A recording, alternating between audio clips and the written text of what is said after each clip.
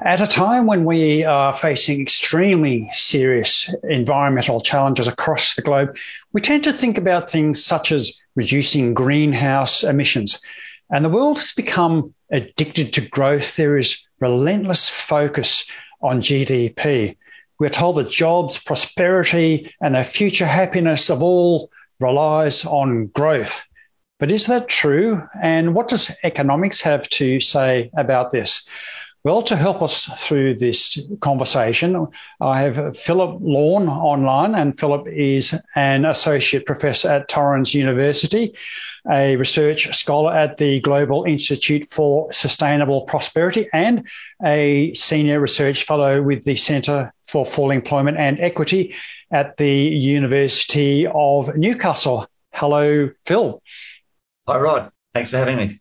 Right, well, let's talk about growth. Do we really need it? Yes, we need it initially. We started with no economy. If we want no economy, or if you start with no economy, then you're not going to have an economy unless that economy grows. The question is, how big should it get? And how big can it get? Beyond which the natural environment can't provide the resources and assimilate the waste associated with growing the economy. To the point where it becomes ecologically sustainable. So, yes, growth up to a point is desirable, but growth beyond a certain point becomes undesirable. So the question is, are we at a point now where we've gone beyond that point where growth is desirable, where it's now no longer desirable? And in fact, I would argue, and a lot of ecological economists would argue, that not only have we grown beyond the point where growth is desirable, we've grown the economy to a certain scale where it can no longer be ecologically sustained in the long run. Well, let's go into the ecological side of it in a moment. But First, I want to drill more into the benefits or the disadvantages of growth. So we in the Western world, we're doing very nicely. I'm sitting in a room here with lots of computer equipment, camera gear, and so on and so on. But that's me as a wealthy person in a Western country. What about somebody who was, say, living in the slums of one of the Asian cities or Middle East or South America? It depends on how the goods and services produced as a consequence of, or just economic activity, but growth of it are distributed, who gets what. But in general, growth does. When the economy grows, there are more benefits. But there are also increased costs. And when growth becomes undesirable, the additional costs exceed the additional benefits. So there's no doubt if the economy grows, there are some additional benefits.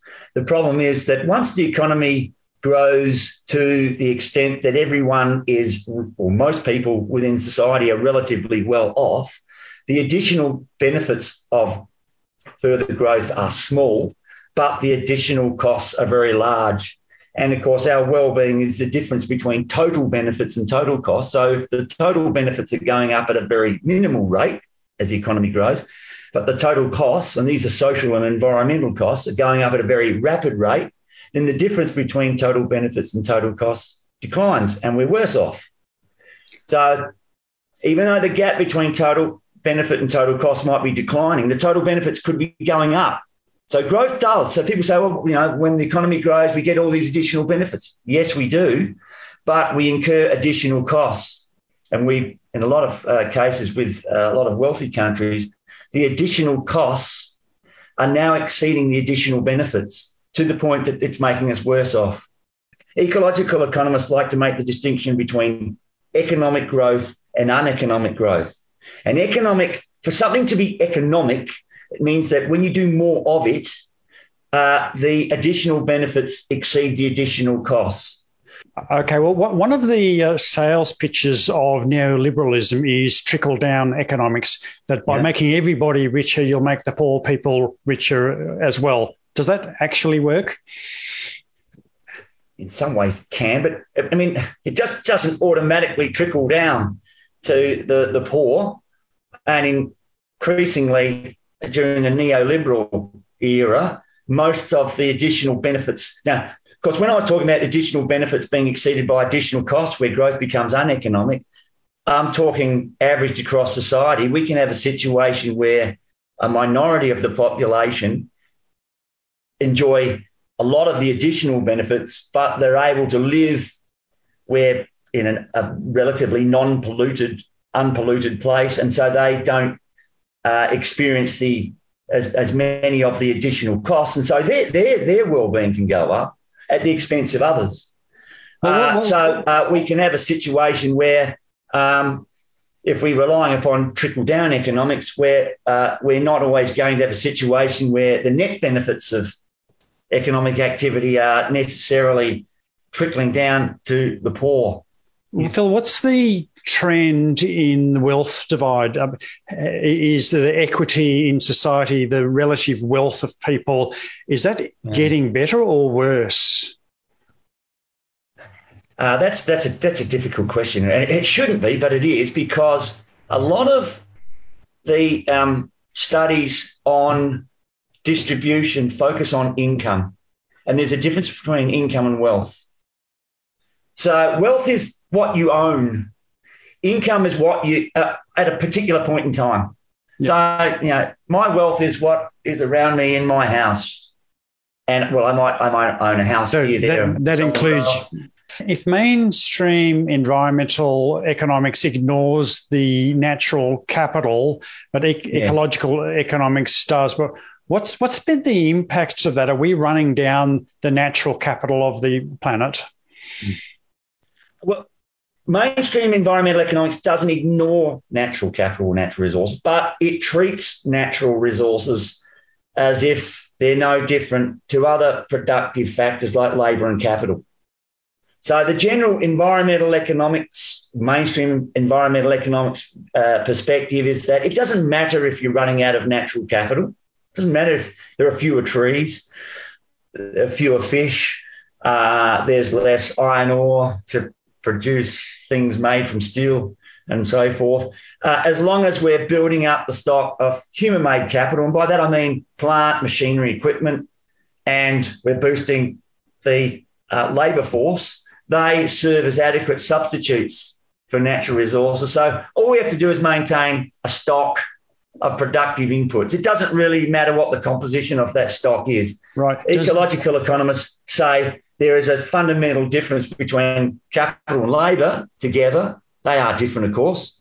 Human beings use capital, human-made capital, machines, plant, to transform natural resources into final goods and services. But there's a fundamental difference between natural capital, which provides a flow of resources, and the labour and the human-made capital that transforms those resources into final goods and services. So if you're depleting natural capital, you have fewer resources long-term to transform into final goods and services. So it doesn't matter how much extra human-made capital you've got or how much extra labour you've got, resources will become the limiting factor of production, and you won't be able to produce as many goods and services in the future as you can in the present. If mainstream environmental economics ignores the limits to natural resources, is there a way to build that into the economy? Should we put a price on, say, carbon and other limited resources?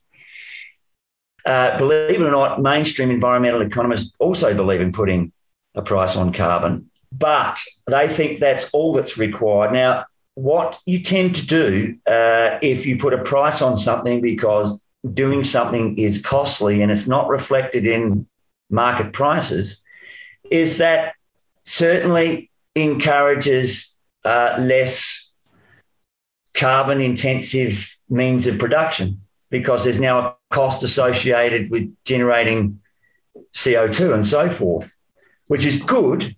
But the problem is that it doesn't prevent CO2 emissions from arising. And the reason for that is, let's say a price is put on carbon, and each year for a period of time, the carbon intensity of production, the volume of economic activity, declines by 2%. But the volume of economic activity goes up by 4%. It goes up at a faster percentage rate than the reduction in the carbon intensity of economic activity. Then carbon emissions will still rise. So all putting a price on something does, if you're trying to internalise the cost of doing something, is it means you do something more efficiently, but efficiency is different to sustainability.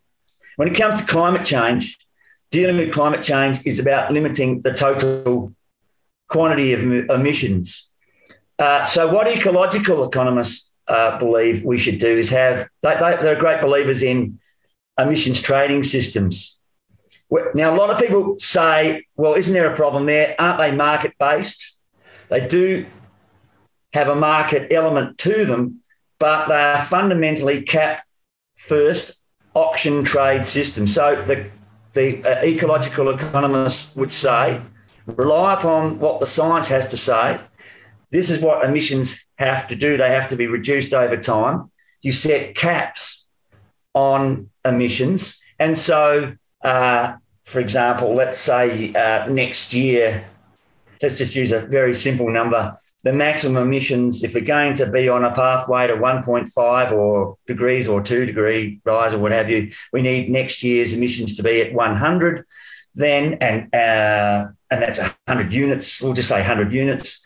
Then we, as a government, we would auction off 100 permits, which represent 1 unit of carbon emissions.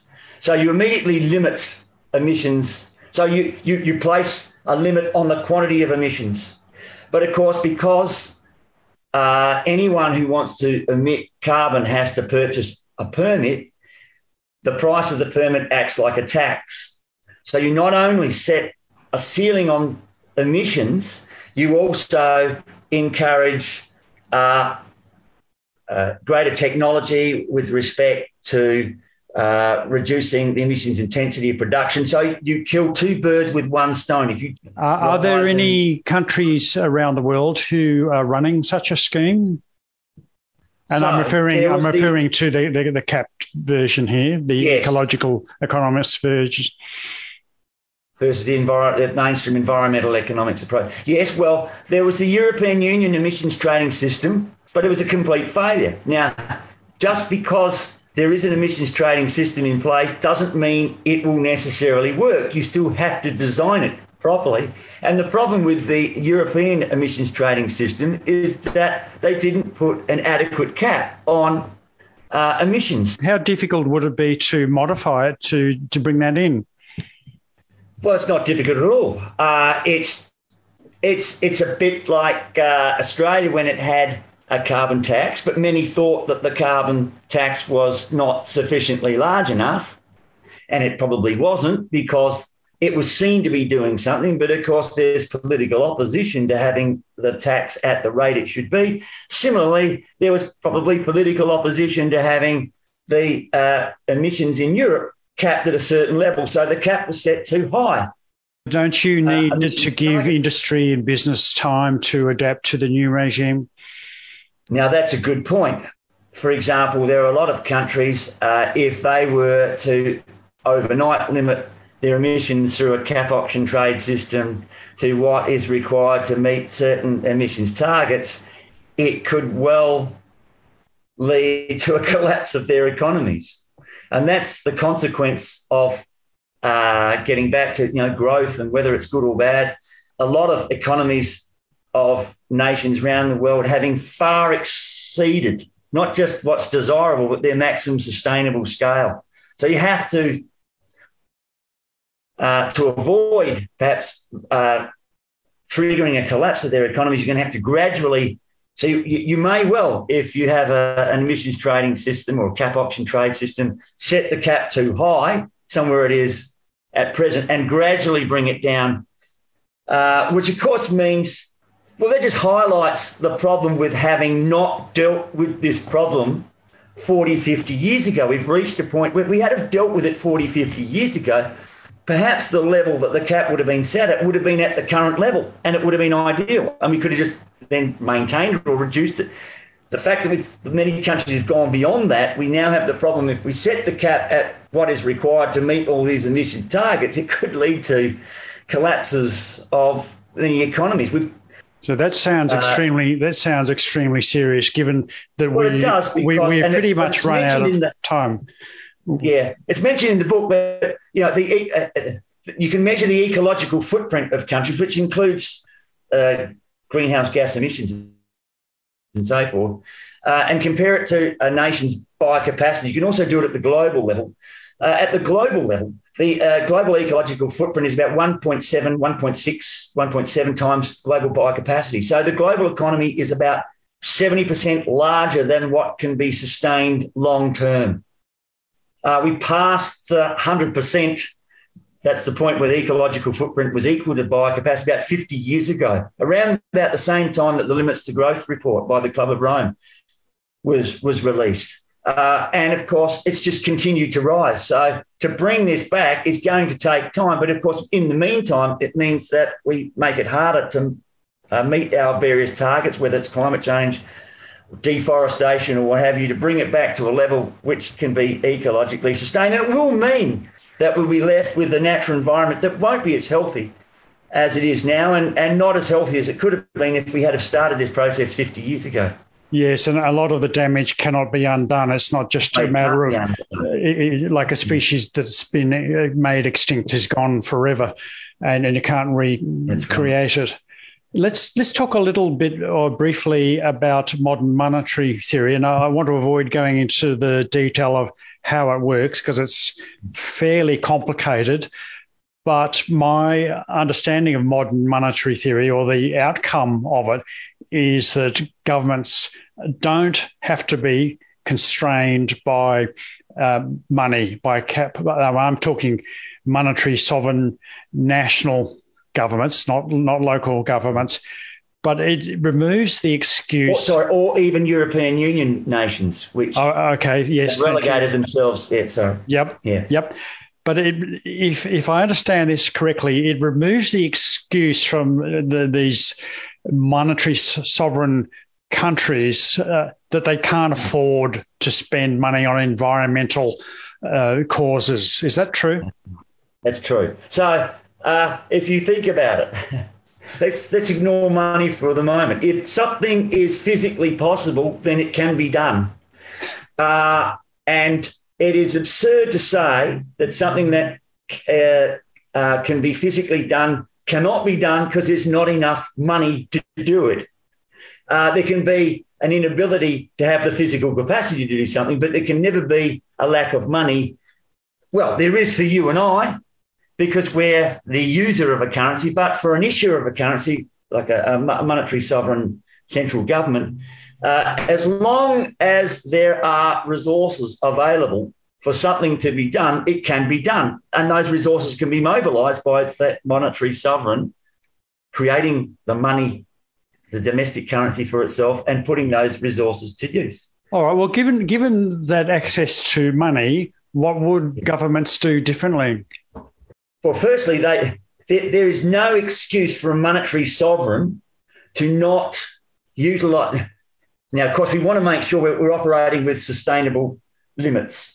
So we could be talking about idle resources that are being made available because we're extracting resources from the environment at an unsustainable rate. Well, we don't want to be in that situation, but assuming that we are using resources at a rate that is ecologically sustainable, then none of those resources need be left idle, whether that be a human being who's looking for work or a natural resource or some form of human-made capital. So it's not the end of the world if a machine... So it could be funding universities, scientific research and so on, amongst other things, of course, speaking to people who have a vested interest in that. Yeah. Well, we can fund it. It's just, are there the resources to do it? So if you want to increase the number of universities and the amount of research being conducted by academics at universities and so forth, it's just a question if you've got the resources. Now, of course, if you don't have the resources, you can still increase it, but of course it will mean you will have to take resources away from somewhere else. Yep. And the way governments do that, of course, is that they obtain the resources by spending, but they free up those resources by taxing us. Now, so that we don't demand as many of those resources if they're fully utilised. But, of course, in a country like Australia, resources for about 45, 50 years haven't been fully utilised. The resources are available for use. We know that because we've had unemployment for 45, 50 years. If I understand correctly too, Phil, the purpose of taxation in modern monetary theory is not to earn revenue for the government, it's to suck money out of the economy, and you could do it in a very selective, refined way if you need to. How does that play into this story? Well, one of the reasons why modern monetary theory is important from an ecological economic perspective is that not only to achieve ecological sustainability, well, to achieve it, we need to limit the rate at which we use resources and generate waste so it's within the regenerative and waste assimilative capacities of the natural environment. All right, that's how you operate sustainably. But you could operate sustainably by trashing the economy and making life miserable for people. So you still need to do various things with the resources that are available within the sustainable limit. So you want to use the resources in the most effective way. We, and when I say we, I'm really talking about human beings generally across the world, have developed an infrastructure that is primarily based around fossil fuels. We have to completely alter and retrofit the infrastructure so that it's reliant upon renewable energy. That's going to take a lot of investment. A lot of those capital goods that will be required will have what is referred to as public goods characteristics. And I won't go into any great detail about public goods other than the private sector finds it difficult to provide public goods profitably. So that's why governments tend to provide public goods. So a lot of this investment will be in green infrastructure that will have public goods characteristics. It will have to be conducted by governments. And, of course, the question that a lot of people are going to immediately ask is, where is the government going to get the money to do that? And, of course, if the central government is a monetary sovereign, that's not an issue. So ecological economics and ecological economists need to have an understanding of modern monetary theory, because there are even a lot of ecological economists who are asking that question. Where is the government going to find them? Because they don't understand modern monetary theory. So they're asking the same question. We need all this green infrastructure, but where's the government going to get the money to do that? Well, that's not the question. So modern monetary theory is an understanding of it's very important, not so much to achieve ecological sustainability, but if we're going to have an ecologically sustainable world, how are we going to have a world that can also meet the needs and requirements of people? Because we'll need to completely alter the infrastructure to be relied upon renewable energy instead of fossil fuels, and that will require massive investment in public goods. Yeah, that's good. I think I understand the short version is that it removes a constraint that is commonly seen to be there. Yes. Are there any other things that you just want to mention before we close up? We've covered quite a lot of ground today. I guess my main concern is with the fact that a lot of people don't understand why we are, because we're in the midst of an ecological crisis. It's not something that's about to occur or something that's going to occur in the future. You know, when I was young, it used to be said, if we keep doing X, Y, and Z, then all these environmental problems are going, those days are over. We're in the midst of it. So that's not something that's going to happen. It's going to get worse if we don't do the right thing, but we're in the midst of it now. And a lot of people don't really understand why we're in that crisis. People think that if I just ensure that I separate my rubbish and the correct stuff in the recycling bin and I do things that might be regarded as looking after the environment, then we can move to an ecologically sustainable world. The problem that we have as a species, human beings as a species, is that we've grown our economies. And, of course, even just to maintain our economies at their present physical scale, things wear out, we consume things, that's just a fact of life. That creates waste. Those goods have to be replaced. As I mentioned, resources are a unique form of productive input. We need to use resources. Our environmental problem is an overshoot problem. We've grown our economies beyond what can be ecologically sustained. So we will have to reduce as a species, our level of consumption and production. And our consumption relates, of course, to our population as well. We didn't talk about one thing. population. And of course, we will exist in a world where a lot of people are deprived of the basic necessities. So redistribution is going to be central to where we move if we move towards a sustainable economy. So distribution is going to be very, very important. It's not just a matter of trickle down. It's going to be taking stuff from those who've got more than enough and giving to those who don't have enough. Now, that doesn't necessarily mean that those who've already got a lot are going to be worse off, because the genuine progress indicator, which is a measure of, when I was talking about the extra benefits and extra costs and so on, whether growth is economic and uneconomic,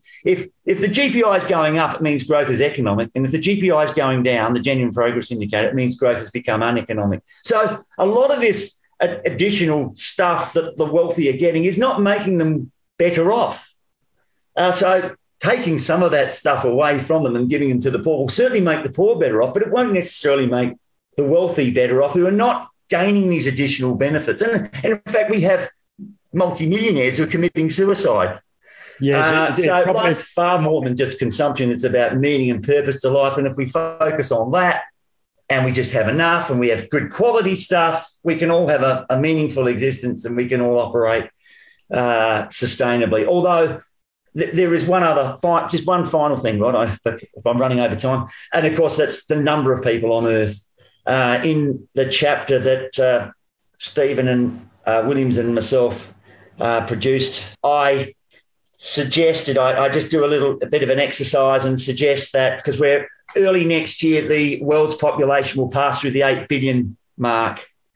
And, this little exercise I did suggested at probably the most that 4 billion people is the maximum sustainable, but it may well be closer to 2 billion. So we've got to deal with the population issue, which of course is always a controversial issue, but it is something that... Yes, well, given the amount of environmental damage that we are now doing, the number of the population that's sustainable on the planet is probably actually declining as we speak. Yeah, it is. Yeah. Yes. Yeah, sorry. Well, Phil, we have covered a lot of ground. It's been fascinating, and I learnt a lot from talking to you. Thank you very much for your time. No problem.